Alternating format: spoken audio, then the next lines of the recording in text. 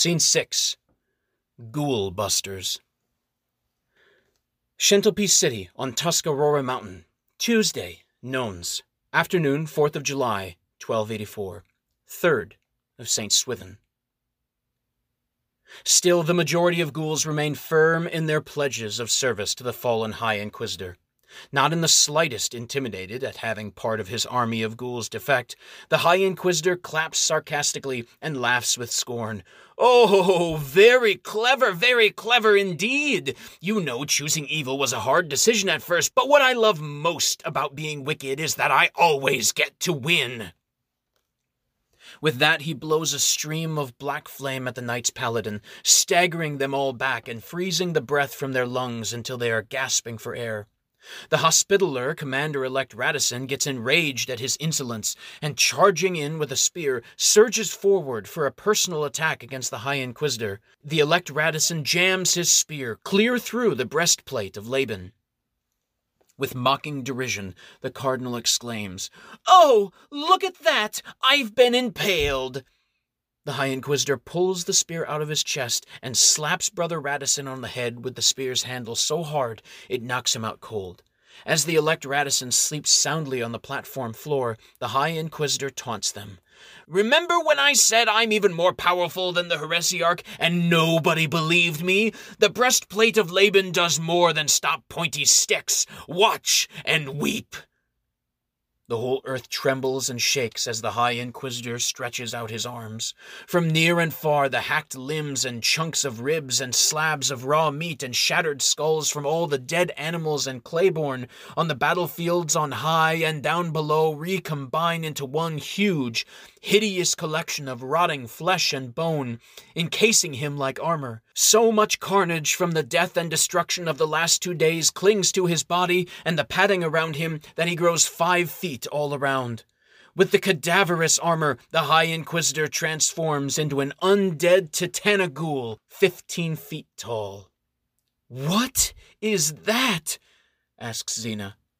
Clark comments, "It's heinous. It looks like he's covered himself in 1,000,000 watermelons."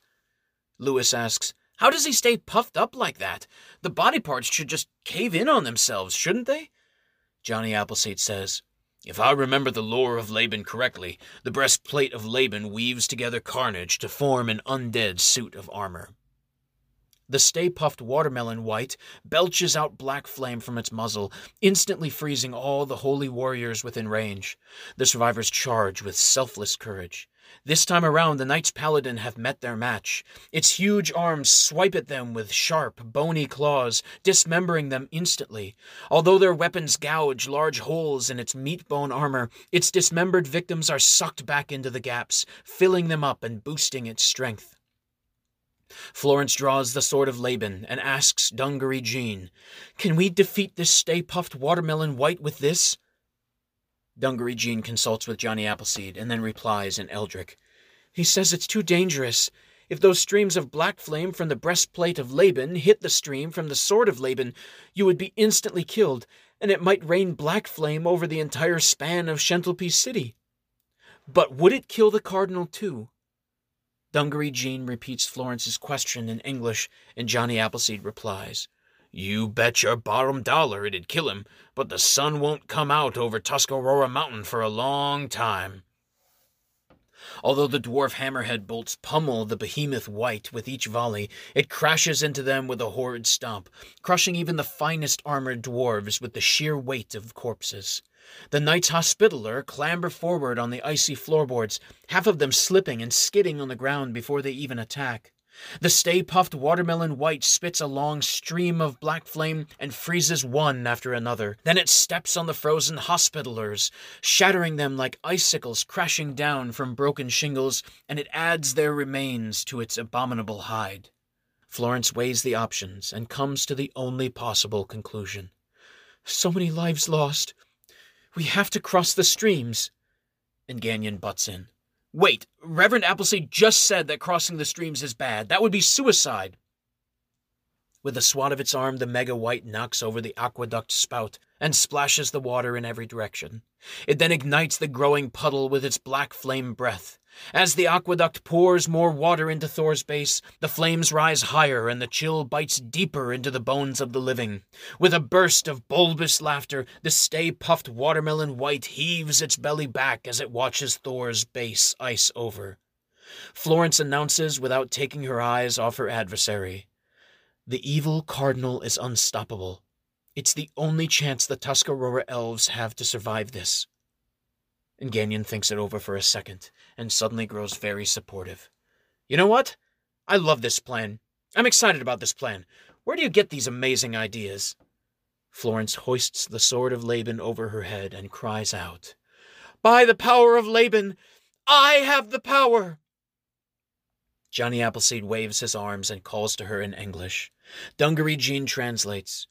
"He says the only way to destroy the cardinal is if he blows his stream of black flame directly into the stream from the sword of Laban. If the cardinal kills you any other way, you will have given your life for nothing." The stay-puffed watermelon white continues to trash Thor's base by freezing the outdoor amphitheater with streams of black flame. Florence charges in with the sword of Laban flaming, but the stay-puffed watermelon white swats her with a backhand and knocks her senseless into the Gazebo Cafe's garden. Lewis and Clark see her go sprawling. Aware of what's at stake, Lewis takes up the sword, but he doesn't know how to make it go flaming. He shouts over to Johnny Appleseed, "How do I get it to work?" Johnny Appleseed tells him the formulaic words, and Lewis repeats them carefully. "By the power of Laban, I have the power!" The sword kicks up a puny black flame that soon peters out. Lewis tries it again and again with the shaky fingers of a chain smoker who cannot get a lighter on long enough to keep up his streak. As the stay-puffed watermelon white rampages on, it grabs a vegetable stand and hurls frozen tomatoes at the Rangers. Lewis loses patience and lets out a lion's roar as he charges forth. In his rage, the paltry black flame of Laban suddenly leaps out and hits a new high with its ferocity. The stay-puffed watermelon white belches out black flame across Thor's base, and Lewis swings the sword to cross the streams. Right before contact, Lewis steps on a slick patch of ice, and his feet go flying up in the air. With a nasty boink, the back of his head rebounds off the ground twice before settling, and the sword of Laban goes skidding off in another direction. And Gagnon figures that Lewis's plan B is not going as well as hoped. He cradles Florence in his arms and slaps her cheeks gently. "Come on, baby, wake up. Don't leave us yet." She blinks a few times, then turns to Gagnon with a weak voice. "Yes, you're right. I started this mess. I have to finish it. Before I go, I just want to know if you truly love me, Monsieur Gagnon." Gagnon stutters. "I'd enjoy kissing you. I'd like to. Is that love? Wait, what?" Dungaree Jean says, "Love is putting someone else's needs before yours. Lynx charged into the maw of the Wyvern to keep it away from Senior Officer Onishelf.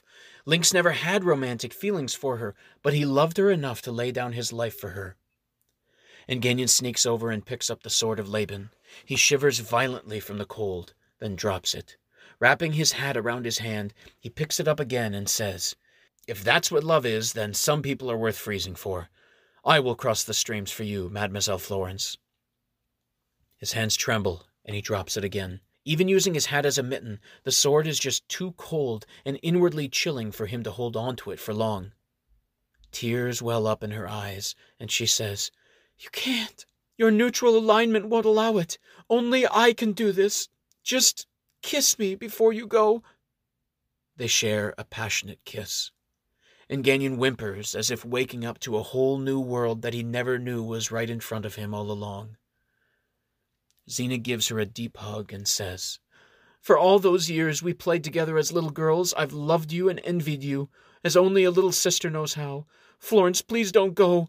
You'll freeze." She takes up the sword of Laban with an unshakable resolution in her eyes and says, "The cold never bothered me anyway." As the Stay-Puft Watermelon White rampages toward the last of the beautiful buildings on Thor's base, the Basilica, it pauses before the colossal statue of Thor as if to admire its workmanship for a brief moment. Then it heaves its putrefied chest and belches forth such a tremendous tidal wave of black flame that snow flurries billow out like a mushroom cloud around it. Then it pummels the statue until it collapses. Florence catches up to her foe just as it lays into the tympanum of the basilica with its right foot. Outraged, she shouts, "Nobody steps on the basilica in my city!" With that, Florence Kibler's daughter ignites her sword and charges with unflinching courage at the undead giant. The Stay-Puft Watermelon White turns and wrinkles its hideous face with unmitigated hatred. Out of blind spite, it unthinkingly blows out a concentrated stream of black flame that crosses streams with Florence's flaming blade. Both freeze instantly. A gentle calm blankets the scene. Silence.